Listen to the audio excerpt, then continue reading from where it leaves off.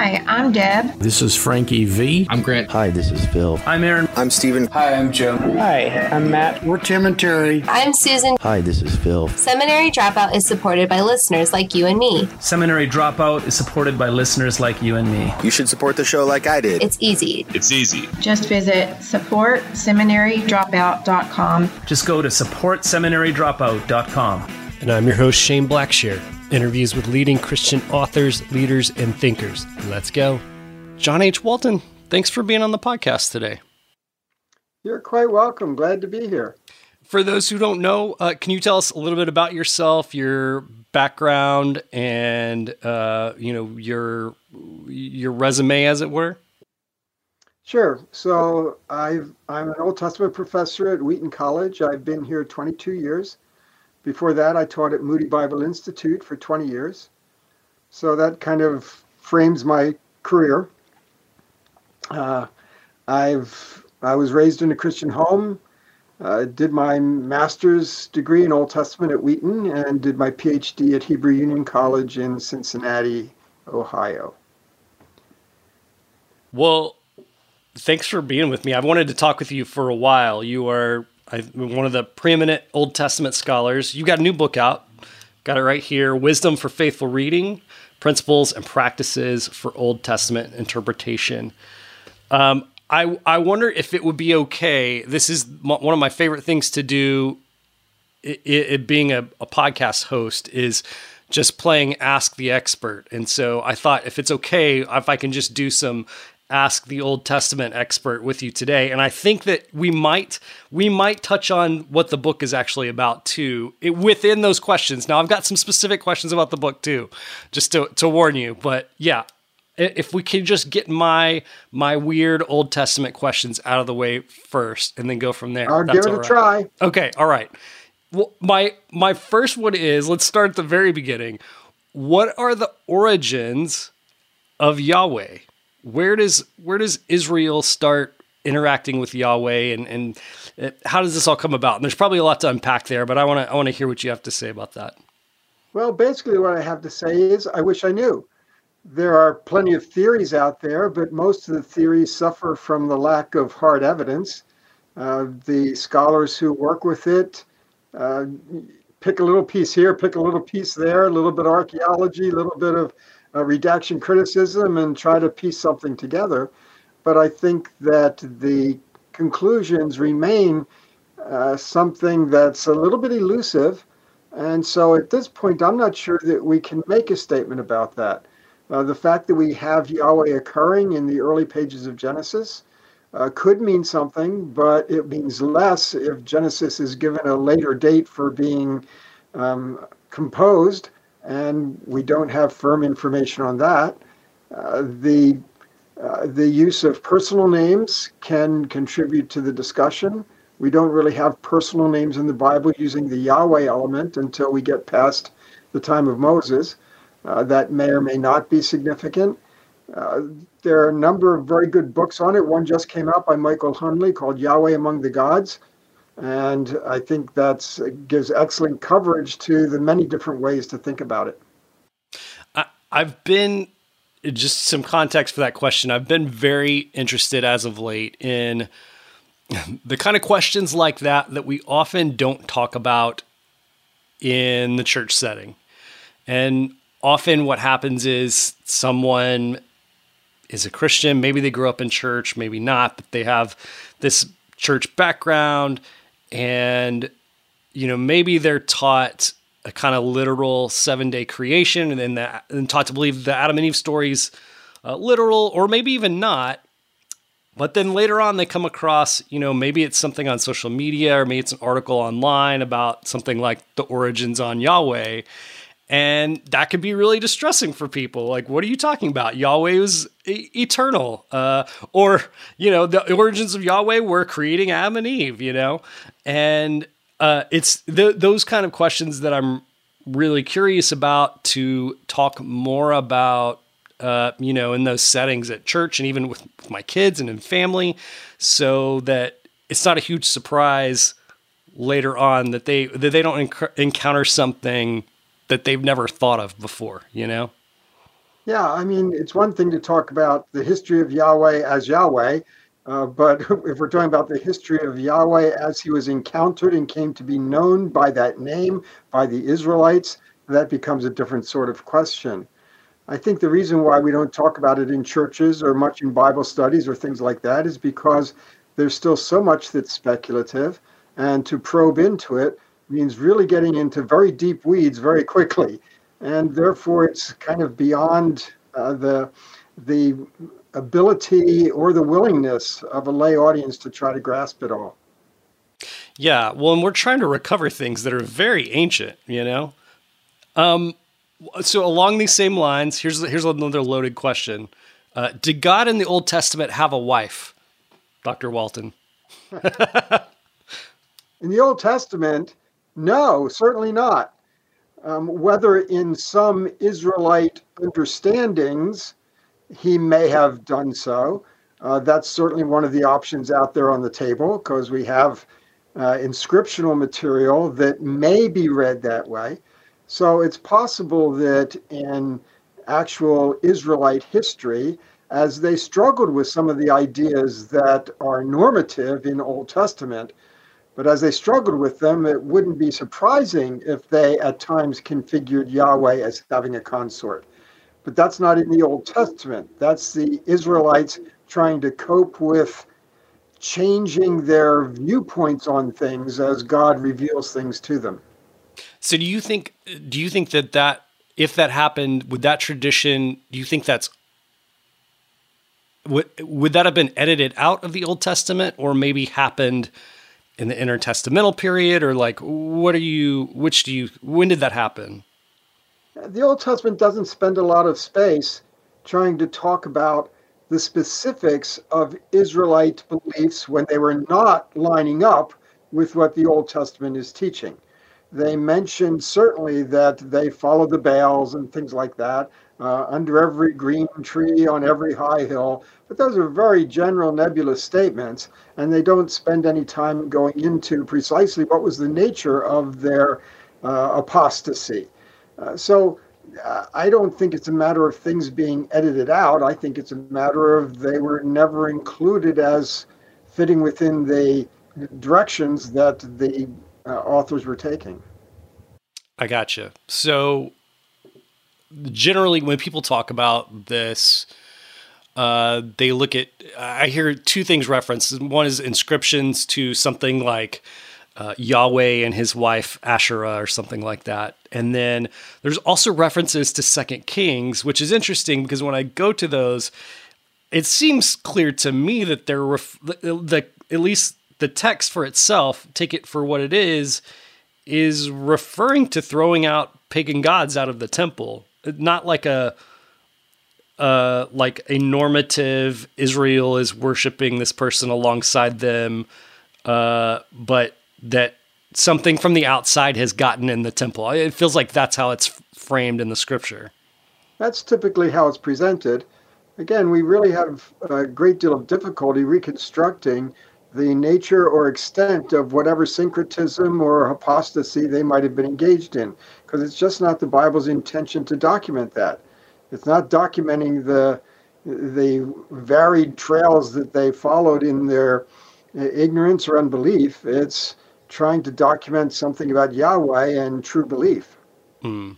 And so I guess, pastorally, I think one of my concerns is, especially a lot of the skeptics who bring this up, they kind of bring it up to say, see, all this was made up all along. You don't think Asherah is real, but Yahweh was right there with Asherah, and it became politically unviable for whatever reason for God to have a wife, so they just took her out.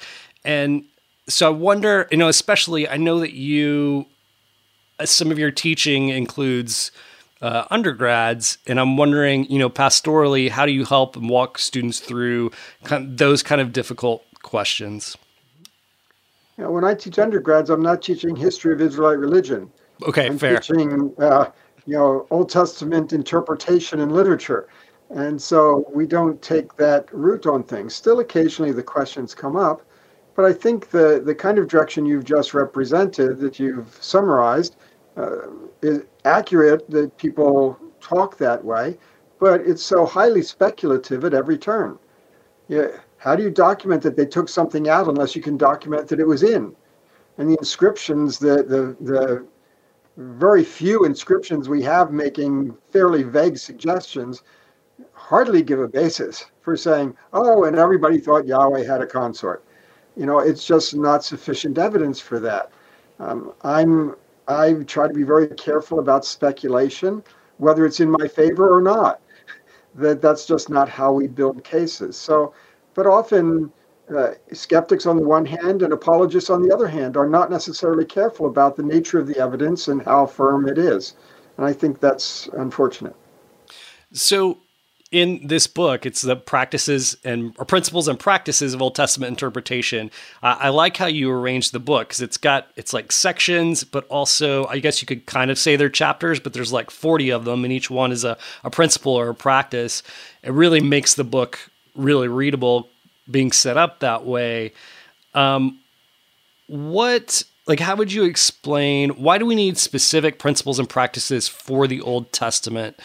That's not this. How is this different from, say, a Gordon Fee's reading the Bible for all it's worth, or like Scott McKnight's A Blue Parakeet or something like that? That's for principles for reading the entire Bible. Why does the Old Testament need its own principles and practices? Yeah.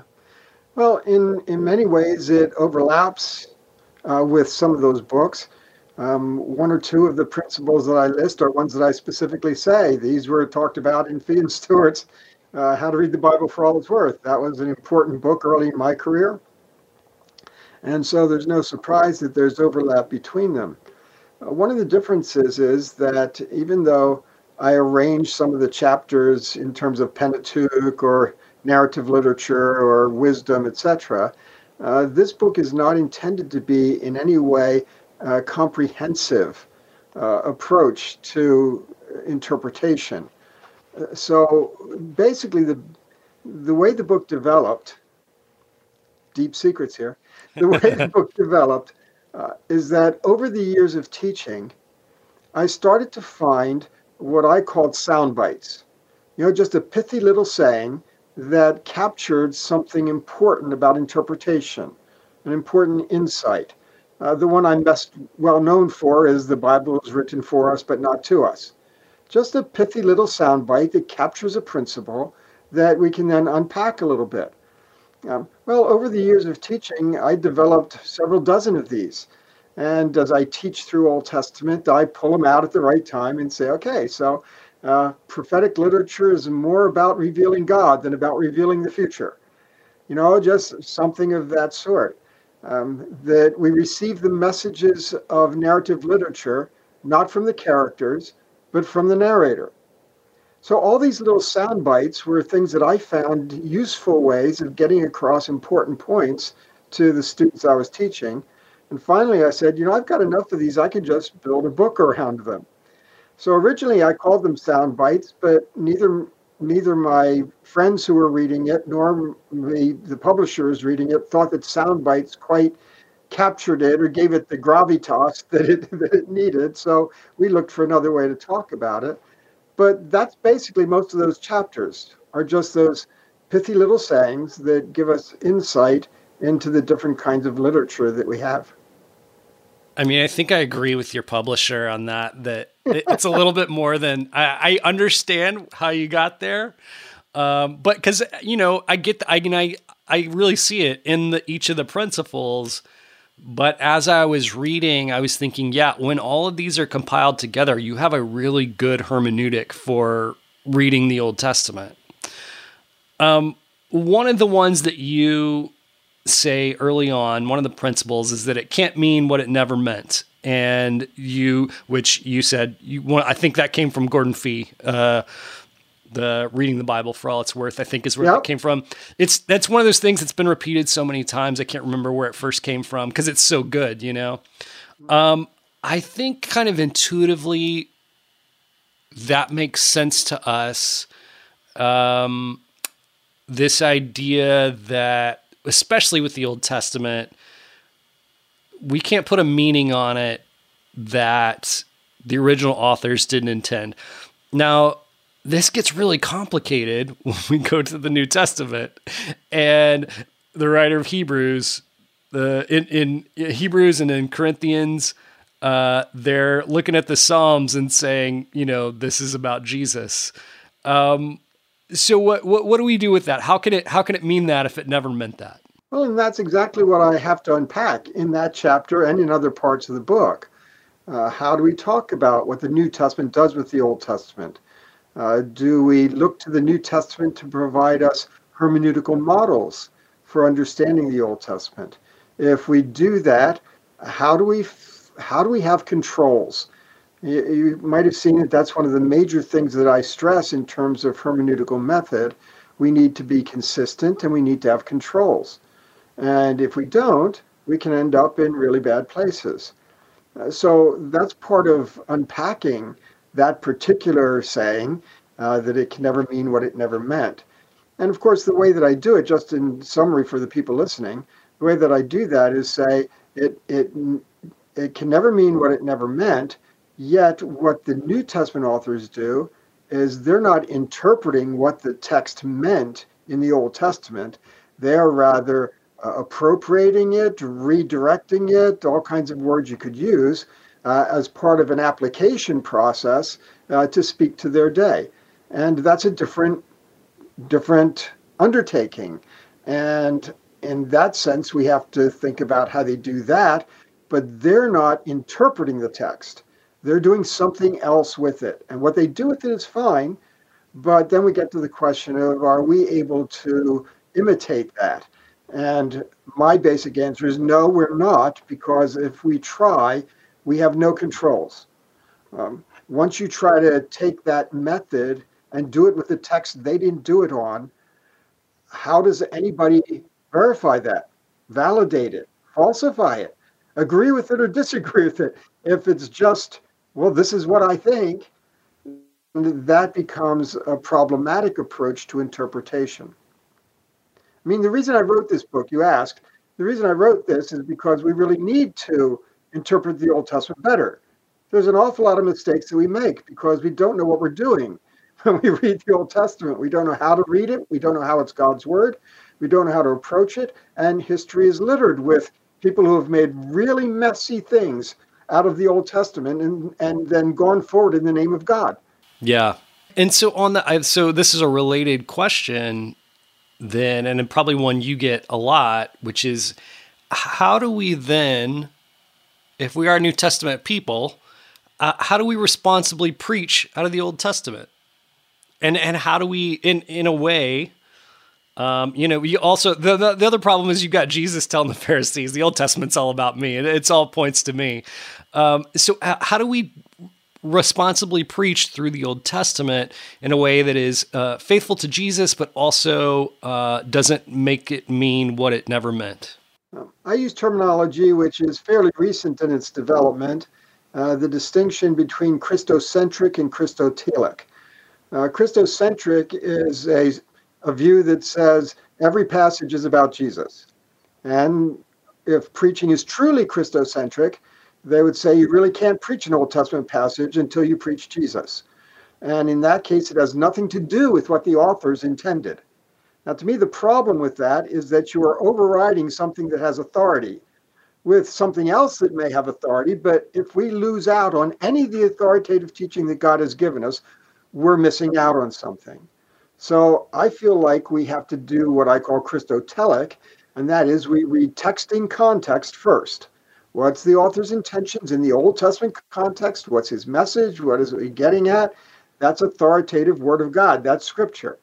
Once we do that, then we try to ask, so how is this pushing us toward Christ? How is this moving us toward God's plans and purposes being accomplished in Jesus Christ? I view the Old Testament as really revealing to us God's plans and purposes. And that's what we track in the Old Testament. And we eventually recognize that it's driving us to Jesus. They didn't know that, but we can study it in that regard, but we can study it in steps. And so we start by understanding what the Old Testament message was, and that way we fulfill our responsibility, our obligation, our accountability to the Old Testament authors as those who have given us an inspired word of God. And so that's how I would say, as Christians, we do justice to it. We reflect our accountability to the authority of the text at every level that it has authority. And so we start text in context, but we don't neglect how this drives us to Jesus and then how it drives us to certain ideas theologically. That's all part of a process. And I don't want to eliminate the early parts of the process just by overlaying the latter parts on it, whether it's theology or whether it's Christology specifically. Do you have an example offhand, a Bible story that people are pretty familiar with in the Old Testament, and how that gets preached and jumps ahead and skips over that first part that you're talking about, and how it could be done better? Well, sure, it happens all the time. And of course, I've got examples all the way through the book to develop the different ideas. We can talk about Abraham's sacrifice of Isaac. And if all you're interested in about is the heart of God and how he gave up his son for us, I mean, he did, and that's wonderful. But is that really why that story is in the Old Testament? Is that what's going on in Genesis? And I think we have to do our due diligence and do justice to the authority of Genesis as a text on its own before we start trying to figure out what that might mean for Christ. And so it's certainly an interesting reflection that God in the end did not ask Abraham to give up his son, yet he in the end was willing to give up his son. That's an interesting reflection. But even there, it's not one that the New Testament makes. So it's one that does not come with authority, the authority of inspiration. It's one that comes out of our imagination, and maybe it's helpful, maybe it's not, but it's not the same thing as saying, and this is the authority of God. So that's an example. With Jonah, of course, we could talk about what's going on in Jonah, in the book of Jonah in the Old Testament. But then we have a totally different discussion when we talk about how Jesus uses Jonah, whether it's his or what it might be. Those are New Testament questions that affect how Jesus was using the story, not trying to interpret it, but using it. And I think we have to draw that distinction. You have this terms that you use in the book about reference versus affirmation. When the scriptures reference something versus affirm it, would that kind of be the same dynamic as prescriptive versus descriptive? I think some of us may be familiar with that kind of dynamic going on. Are you referring to the same thing, or is that a little bit different? I think they're very similar terms. In the end, when my son and I wrote several books together, he kind of persuaded me to use those terms, reference and affirmation, instead of descriptive and prescriptive, because I think there are a lot of variations between. Description and prescription are very specific kinds of terms, and I think reference and affirmation are larger terms. There are things that could be referenced that aren't just description. There are other things, but so I think reference and affirmation maybe can serve in a better, broadly speaking, context. So a lot of the hangups that people have on the Old Testament is because they're not grasping the reference, what's reference and what's affirmations. In other words, like, for example, it's a very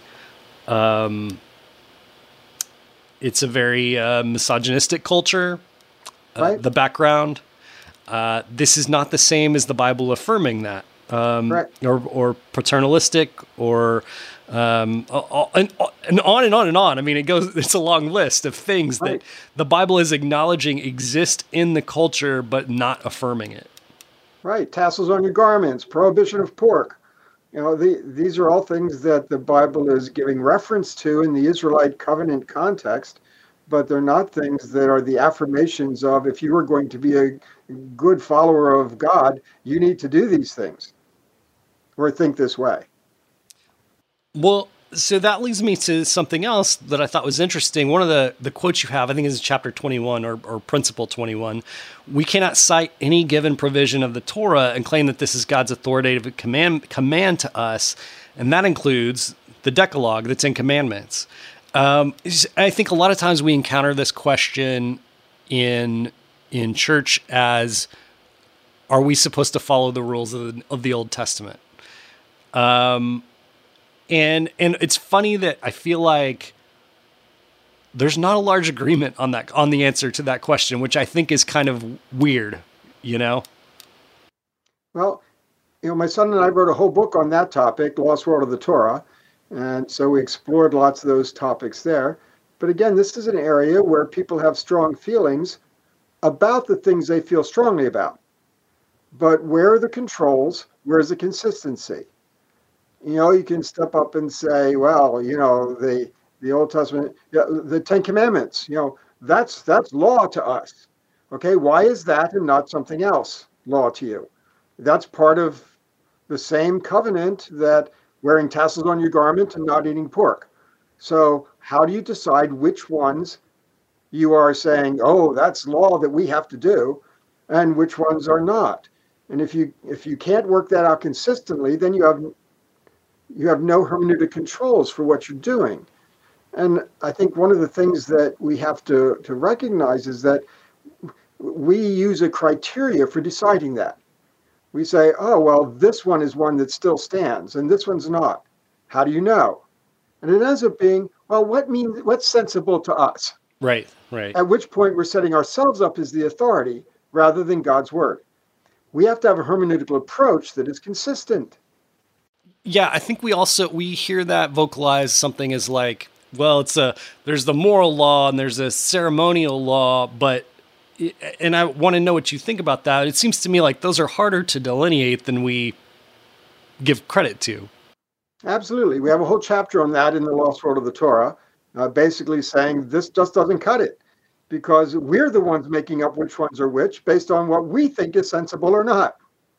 Well, and, yeah. I was going to say, my friend AJ Swoboda wrote a book about Sabbath, and you said like the Ten Commandments are big ones for people, except when they're not, except when it's the Sabbath, Exactly. Not even the 10. You can't even stick to the 10. Right. I really love the way you talked about the Torah and that we go straight to the translation of what the word Torah means as law, but maybe there's more of a connotation of instruction. Mm-hmm. And that really reframes things. And so I wonder if you can unpack that for us a little bit. If it's more instruction than law, what does that do? Is it not as absolute even for Israel at the time? Or it seems like we just kind of need to rearrange the mental furniture about the way we think about the Torah and the law, the quote unquote law. I had one colleague when I said, these are never called the Ten Commandments. And maybe we're not reading them kind of with the right sense of what they are. And his response was, so are you saying they're the 10 suggestions? And no, I'm not. So I've treated them as wisdom, again, based on the idea that Torah often refers to instruction, and that when Israel is told how they are to respond to Torah, we can look all over the place and our translations say they're supposed to obey. But the Hebrew phrase is to give heed to. There is no Hebrew word for obey. It's to listen to give heed to preserve. And all of those are important things that you do with wisdom. It's not as if commandments are the only thing that carry a mandate. Wisdom carries a mandate, but it's a different sort. When we read Proverbs, we don't say, I'm going to obey the Proverbs. That wouldn't make a lot of sense. Yet Proverbs are called Torah. And so when we respond to Proverbs, we respond by taking it to heart, by heeding it, by living by it, because that's what you do with wisdom. Not only are Proverbs referred to as Torah, but Deuteronomy, the Torah, is referred to as wisdom. And so no surprise that the Israelites are expected to be responsive to it. Again, it's not just narrowly within the idea of obeying commands. It's very specifically in the idea of taking all of this to heart and living by it. And I think that gives us a lot better perspective on understanding what kind of material we have there. I was reading your book about the flood in the Lost World series. And I thought it was really really good and really helpful. I was listening to the audiobook actually, and my wife was, asking why that specifically I was listening to, and I said, I don't know exactly what to do with this. Like, I have some things I don't think that the story's doing, but I don't know exactly to say what it is.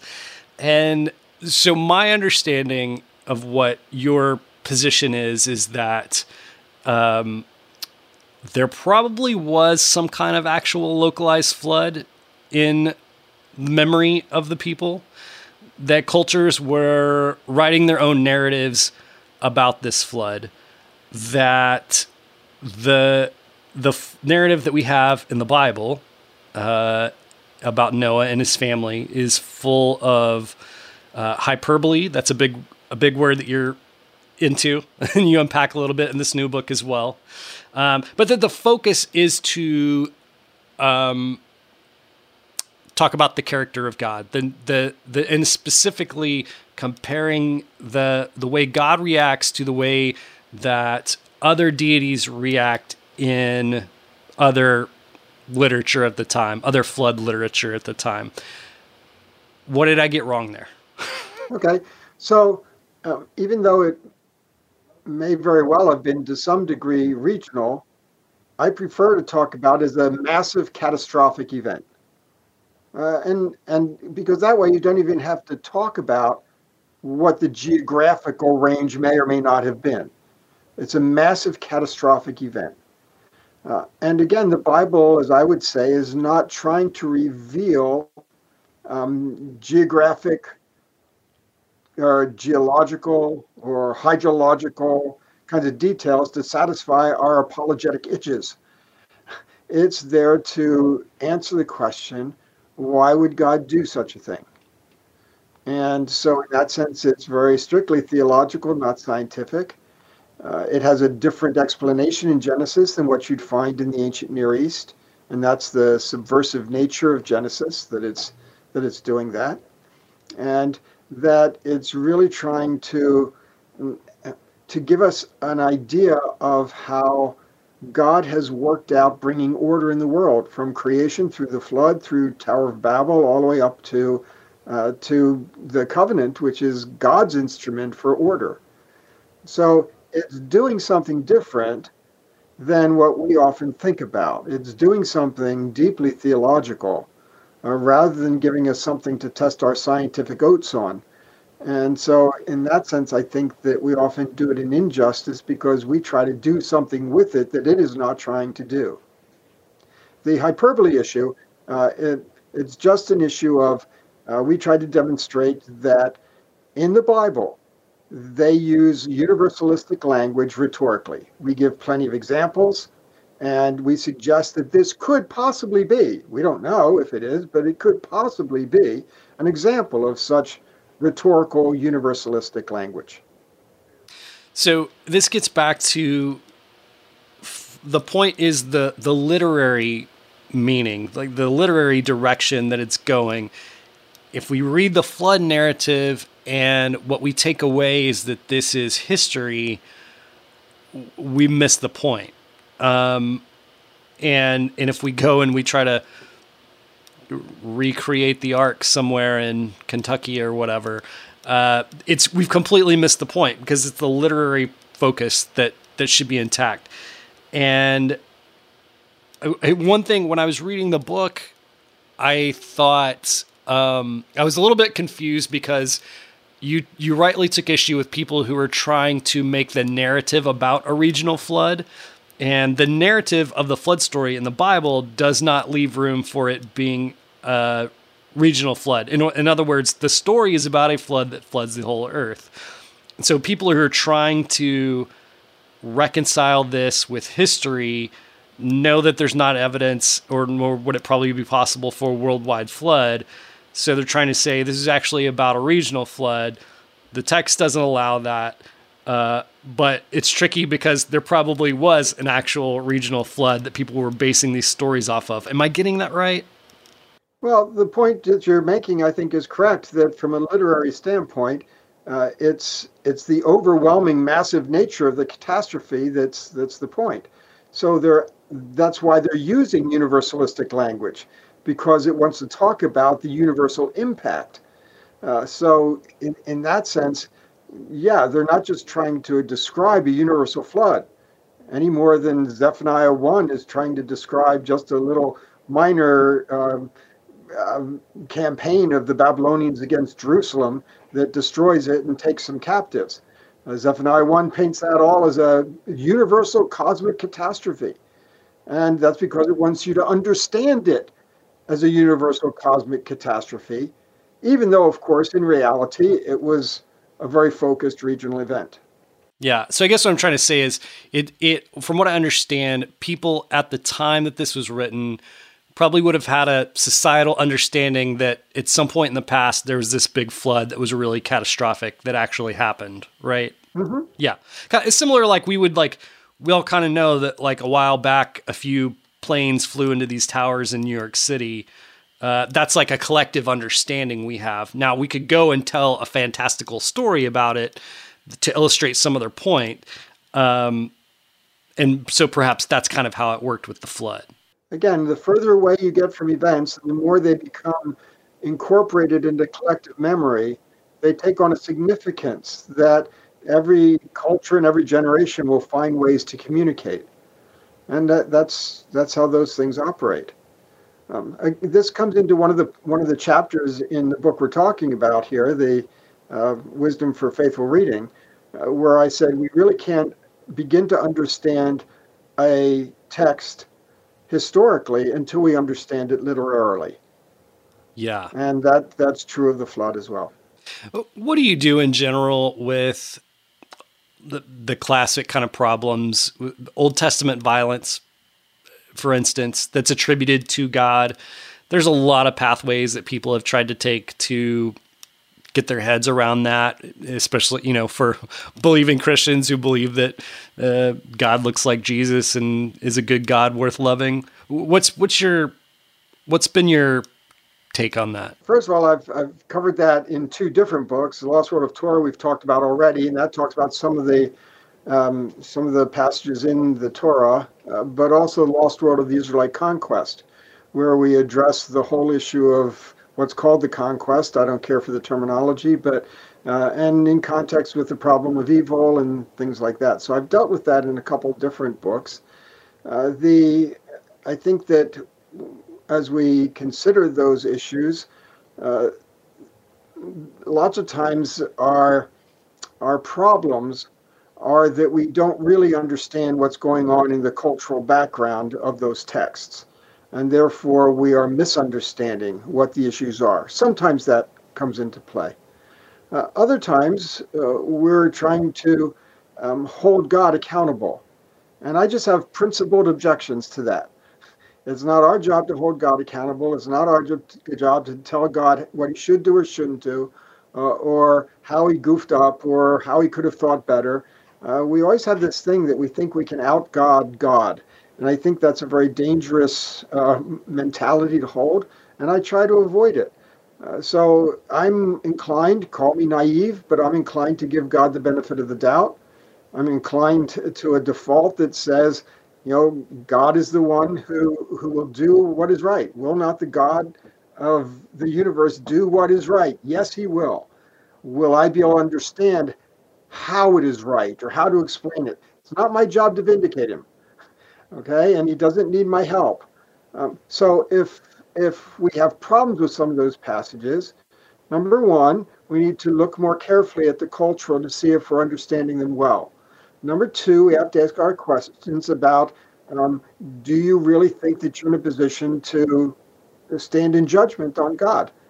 And so I know those things don't satisfy a skeptic, but likewise, I don't feel it's my job to satisfy skeptics. It seems that many of them are insatiably unsatisfiable.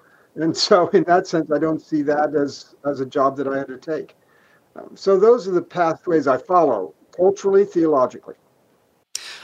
I guess I have understanding for people who say, it's kind of like if you went on a date with someone, they say, hey, I just want to let you know, I've committed genocide in the past. Like, I don't do it anymore. That's not my thing anymore. But and I'm not especially like sorry that I did it, or like I'm not saying I shouldn't have done it, but just like that's what I did in the past. That's not what I do anymore. That's kind of a red flag, understandably. So I think and I also think that God made us to not check our brains in at the door concerning such things too, right? I mean, the reason that we decide that God's worth following because there's something in us that's able to identify the goodness of God, right? And it's that same thing that's identifying these things kind of raise red flags for us. Well, if anyone were to read my ancient, the Lost World of the Israelite Conquest, they would not in any sense get the idea that I was checking my brain at the door. It's a very deep, detailed technical study. And one of the things that comes out of that is to insist that what's happening in the land of Israel, as Joshua and the Israelites come in, is not anything like what we would call genocide. That's a total mislabeling of what's going on there. But you can say that and people say, well, how? And I have to say, read the book, because there's a zillion points to try to support that and sort it out. Sure. It's interesting today that lots of people have these big, important questions and they want a 3-line answer. I'm sorry, you've got to read a book or 2 or 3. Yeah. So I appreciate that. That's the answer. I think that when some people hear, who am I to question God? They hear, I'm checking my brain and at the door. And I don't think that's what you're doing. No, and in fact, I know, reading the new book and reading The Lost World of the Flood, and so, I mean, part of the answer is like, did it even happen? Like, did God actually kill the entire earth and save just this family in a boat? Or was there something literally going on there that was, that there was another point to that story? I think that that's worth considering and helpful in those questions. Well, and that's what we're trying to do. Yeah. You can't really sort these things out and start to answer the big theological questions until you understand the text literarily.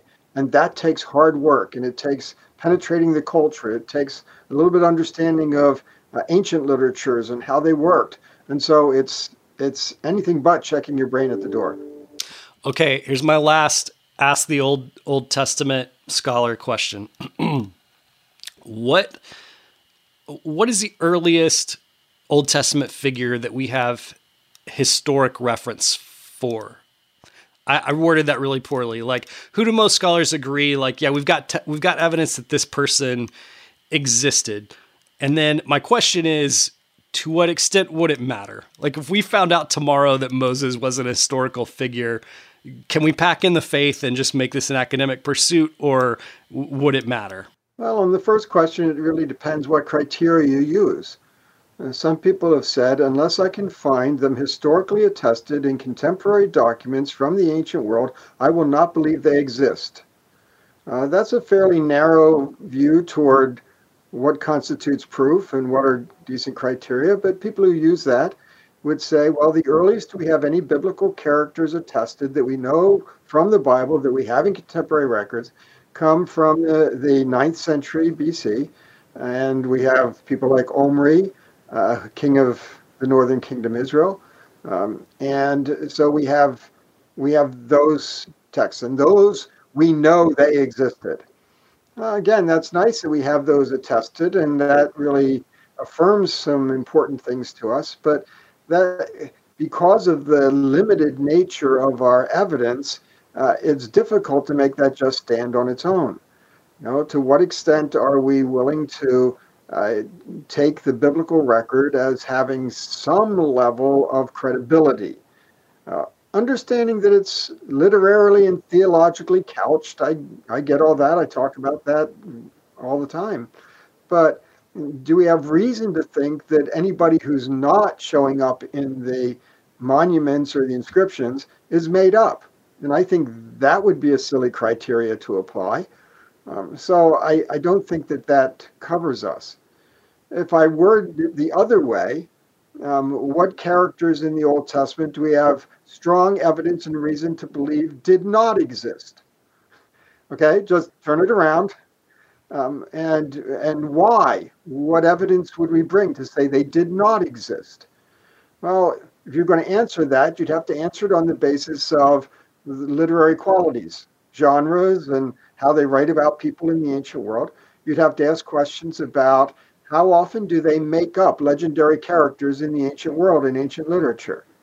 Now, if you can basically say, well, they don't usually do that. Well, some people will think some characters are and some characters aren't, but people like Gilgamesh, they're attested in royal inscriptions and things of that sort. So even though you might doubt all the stuff that it says about Gilgamesh in the Gilgamesh epic, he existed.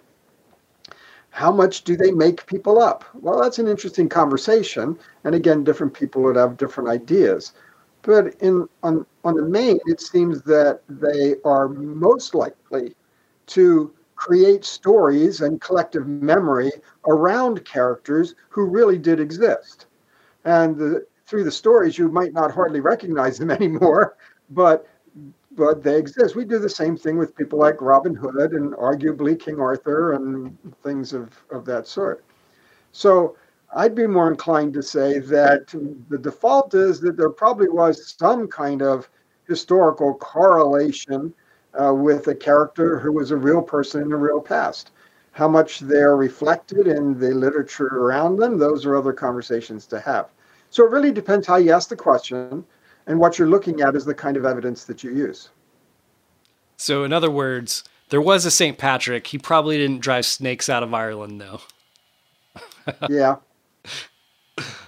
Well, Dr. Walton, this has been a real treat for me. I wanted to talk with you for a long time, and I was really excited when the book came out. And for those listening, again, the title of the new book is Wisdom for Faithful Reading, Principles and Practices for Old Testament Interpretation. He'll hold up his copy. I'll hold up mine. There we go. Both screens. Yeah. And I think it's coming out next month. Is that right? April 23?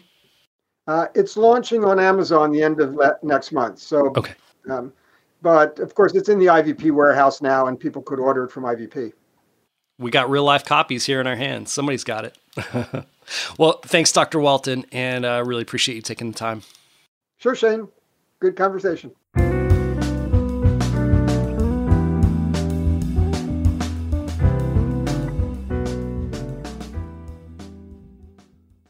Thanks for joining me for another episode of Seminary Dropout. Remember, you can find all the show notes for this show and all shows at shaneblackshear.com.